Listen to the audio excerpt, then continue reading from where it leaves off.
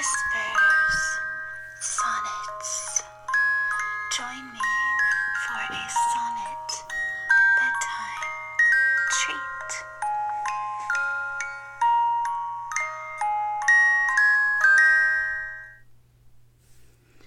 Hello. We're in bed together again. And it's late. And tonight, instead of just a story, just a sonnet, I'm going to tell you some sonnets and a story.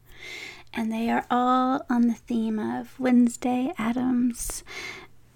A little bit, because they're about me, but they, growing up, my nickname was Wednesday Addams, and especially when I was more college age and things like that, I, at the local bar that I would hang out at, punk rock bar, I found out that that's what all the boys were calling me. So, and I like that because I do, like most girls, love Wednesday Addams. And so it was, in addition to probably whatever other names they may have called me, that was a good one. And anyway, so I've always had a very special connection with Wednesday Addams, and I love, I even went to see the animated movie of the Addams Family that came out, and drank a black icy at the movie theater, and I dressed up like Wednesday Addams and I went to it.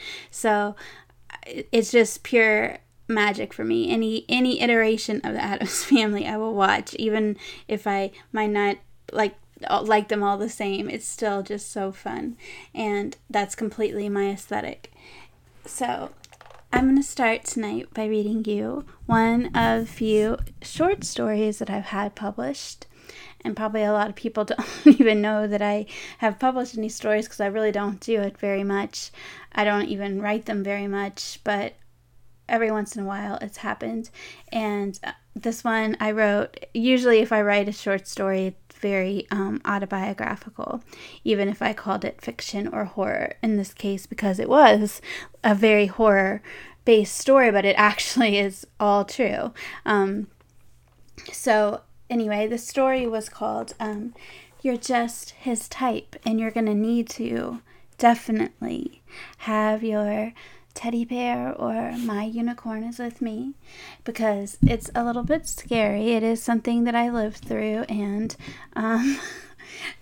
like somebody else in the story didn't live through. I was going to a trial, and the reason I was at the trial is that I, for part of my life after stripping, I was a court reporter, and so I went to court reporting school for a little while I was stripping, so I'd have something to do when I wanted to get out of it, because I always knew it was something that you might have to get out of very quickly, because I did it for 5 years, but you are around a lot of negative things too. So anyway, while I was going to court reporting school, you had to go and watch trials. And I won't tell you too much, because the story will kind of take over from there. But this is a story of something that happened to me because I had to go watch a trial. You're Just His Type. On a break, the second day of his murder-rape trial, he notices you. Conferring with counsel, his over-the-shoulder peek into the gallery, seeking friendly faces, travels, lands far too long on yours. In your seat 5 safe rows away, his hard stare makes you shiver. You do not know this hulking, bristly-faced rapist, jilted stabber of an ex-girlfriend. His case you choose at random. A court reporting course requirement. Observe a week-long trial. I'd choose a murder, your professor had suggested. Most likely to be lengthy and engaging. You order your murder straight from the front page of the news journal, Law and Order style. It's close to lunch when it first happens. An entire morning devoted to the graphic, blood-spattered testimony of the brutal rape and murder of Jenna Wallach, 25. You look at poster-sized photographs of 19 stab wounds inflicted on the victim on the concrete outside her apartment at 4 in the afternoon. This is when he looks at you. On his pre-lunch break. Now that you've been acquainted with his handiwork. When he looks, his lips rub against each other in contemplation, and then the corners turn up. The lawyer's eyes dart from the legal pad to his client. Noticing the contact, he scowls and nods towards the bench, directing his client's eyes away. Released from his stare, your eyes drop to the floor, and you finally take a break. On the third day, you hear testimony from Jenna Wallach's male neighbor describing female shrieks so shrill they penetrated my walls and my maxed-out Manson. He explains his decision both to race to open the door and then slam it shut as he saw the defendant, 20 feet away, soaked in blood, on top of Jenna, still stabbing. She wasn't moving anymore. You see how big he is. He stopped and turned, was looking right at me. If I'd had a gun or something, but I slammed my door and I called the police. Judging whispers of spectators in the galley surround you as he leaves the stand, but you do not judge this witness. In this courtroom, surrounded by armed officers, he held you still with his eyes. You understand. After lunch, before the jury comes in, he's brought into the courtroom. As he stands there, being unshackled, he scans for faces, finds yours, and freezes. Then his head tilts towards you, a playful nod. You look around for any other possible targets, but none exist. As I turn him around to put him into the chair, you see a flirtatious smile. The fourth day, his mother testifies about his fall. At 2 years old, from a kitchen counter, he had landed on his head. After lunch, an expert medical witness testifies the fall severely damaged his prefrontal cortex, the part of the brain that governs impulse control. The judge calls for a 15-minute recess. It's been a long time since a break.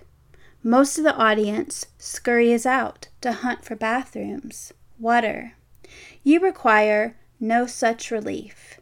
Sit and process what you've just heard. The defendant's lawyers are arguing in animated whispers behind their legal pads next to him when he turns towards you again. Then his lips move and you realize he's forming a word. It looks to you like hi. Grabbing your purse from the bench at your side, you race from the courtroom and the building. A monster has chosen you. You've heard the symptoms of his disease and seen photographic evidence of its fatal consequence. You can no longer sit and pretend you aren't aware. Outside, requiring a drink, you wander a few blocks towards your favorite bar. It's only 3:45. They won't open until 5, but you're a cute young regular and your ex-boyfriend works there.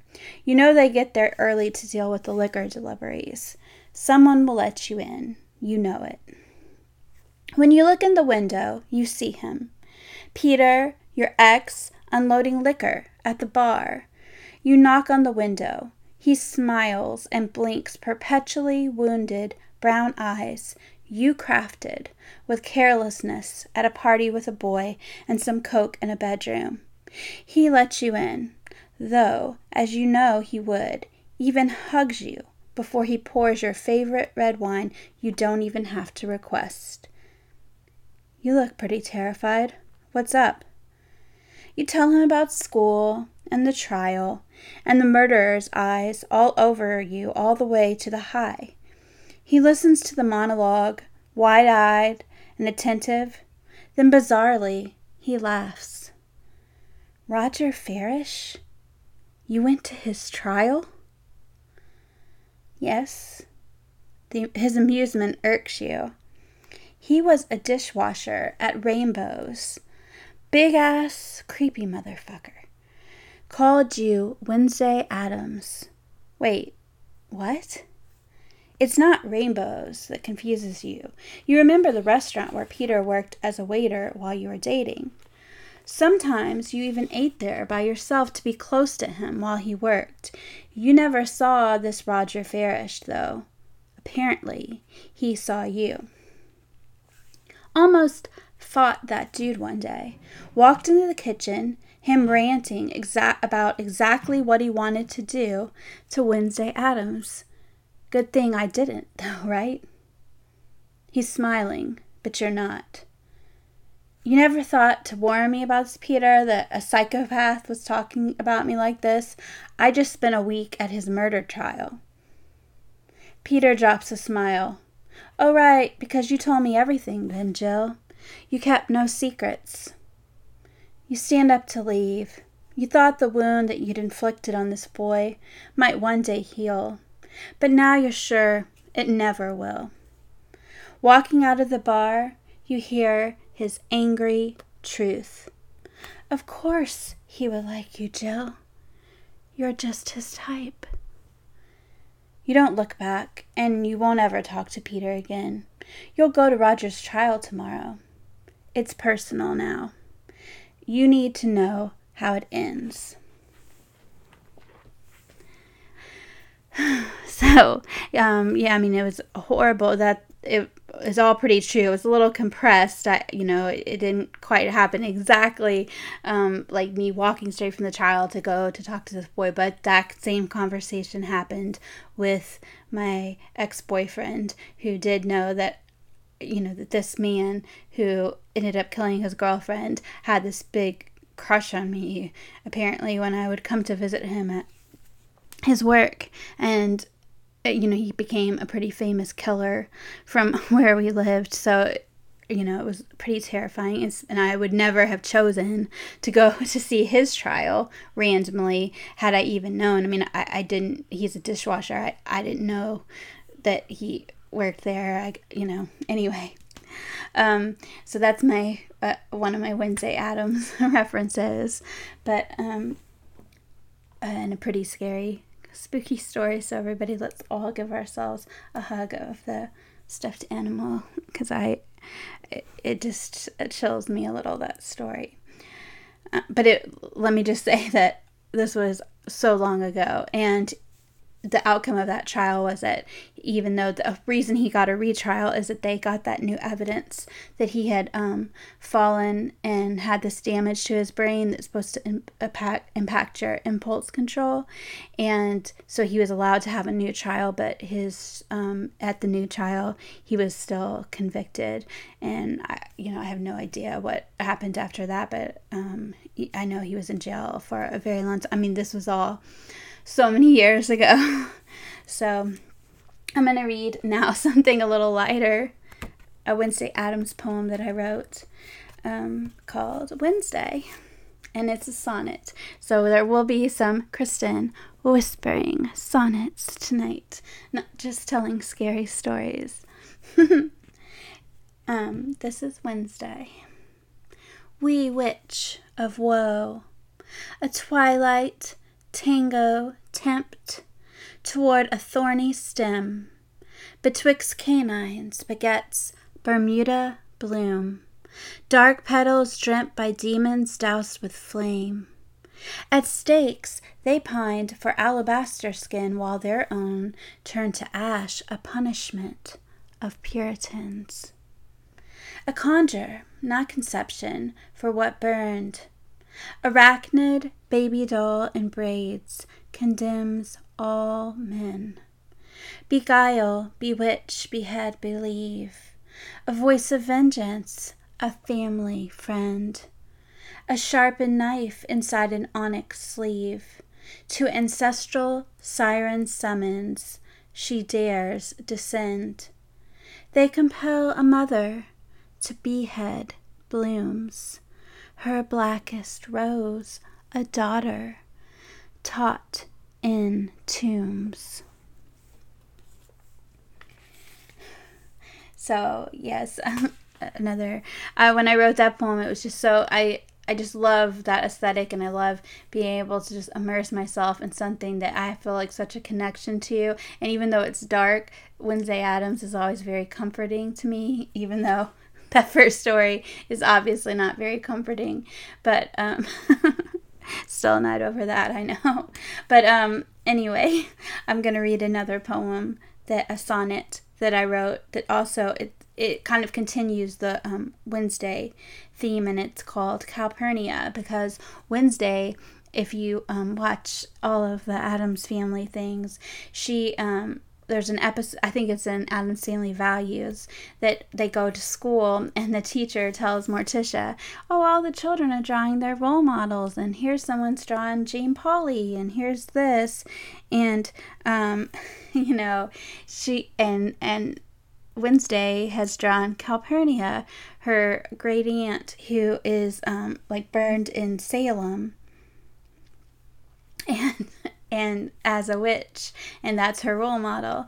And so I always wanted, because it's just like a one-liner. I love things in stories that are just a one-liner, and like to take something like that and expand a universe of a story. So it's a one-liner and a great picture that she holds up, like a child's drawing of Calpurnia, her aunt, burning in the flames, very dramatic and beautiful, just a beautiful picture. But it's this is the poem Calpurnia, my little expansion on this legacy of the Addams family. After Morticia Addams describing Wednesday's role model, Wednesday's great aunt Calpurnia, she was burned as a witch in 1706. They said she danced naked in the town square and enslaved a minister. But don't worry, we've told Wednesday. College first. Young girls require a patron saint. Ants, abysmal ashes, antiquate. Entwined Massachusetts grave with God's servant whom she enslaved. Impious mind in clerical cravat, a town square dance performed in only raven plaits, bewitched him, powdered wig, preaching tabs, hung entranced, skinned bones inside this slab, witch ashes stitched inside a velvet pouch. 5 shovels, Salem, dig them out. Calpurnia and her slave by Packard V12 conveyed to asylum amidst a family deceased, depraved, to rest in peace beneath Wednesday's window. A girl needs role models 6 feet below. And that's one of the things I so much love about the Addams family, is that it is so dark and they're so odd and enchanting and disturbing, but they're also so connected, and they really value their ancestors and their parents. And to me, I have always been a child, because I was abused, and because I'm not close with my family, that I romanticize that in any way. And I definitely, romanticize that being dark and being accepted and loved, and having a family, as odd as it could be. And so I really, I just could talk about the Addams family all night, but it's getting late. And if I was Wednesday Addams, I would have my doll, and I'd be holding her broken off head right now, and holding her tight to my chest and gripping her and closing my eyes, and I hope all of you are, and have some nice, sinister, sexy dreams. And I am going to say good night for right now. But next week I'll be back, and who knows what I'll talk about, but it'll be fun, and I hope you'll join me next week, same time, for Kristen Whispers Sonnets.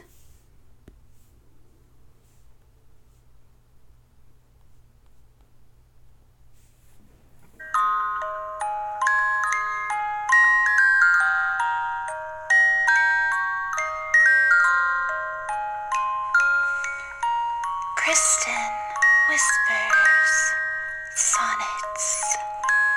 Join me for a sonnet bedtime treat.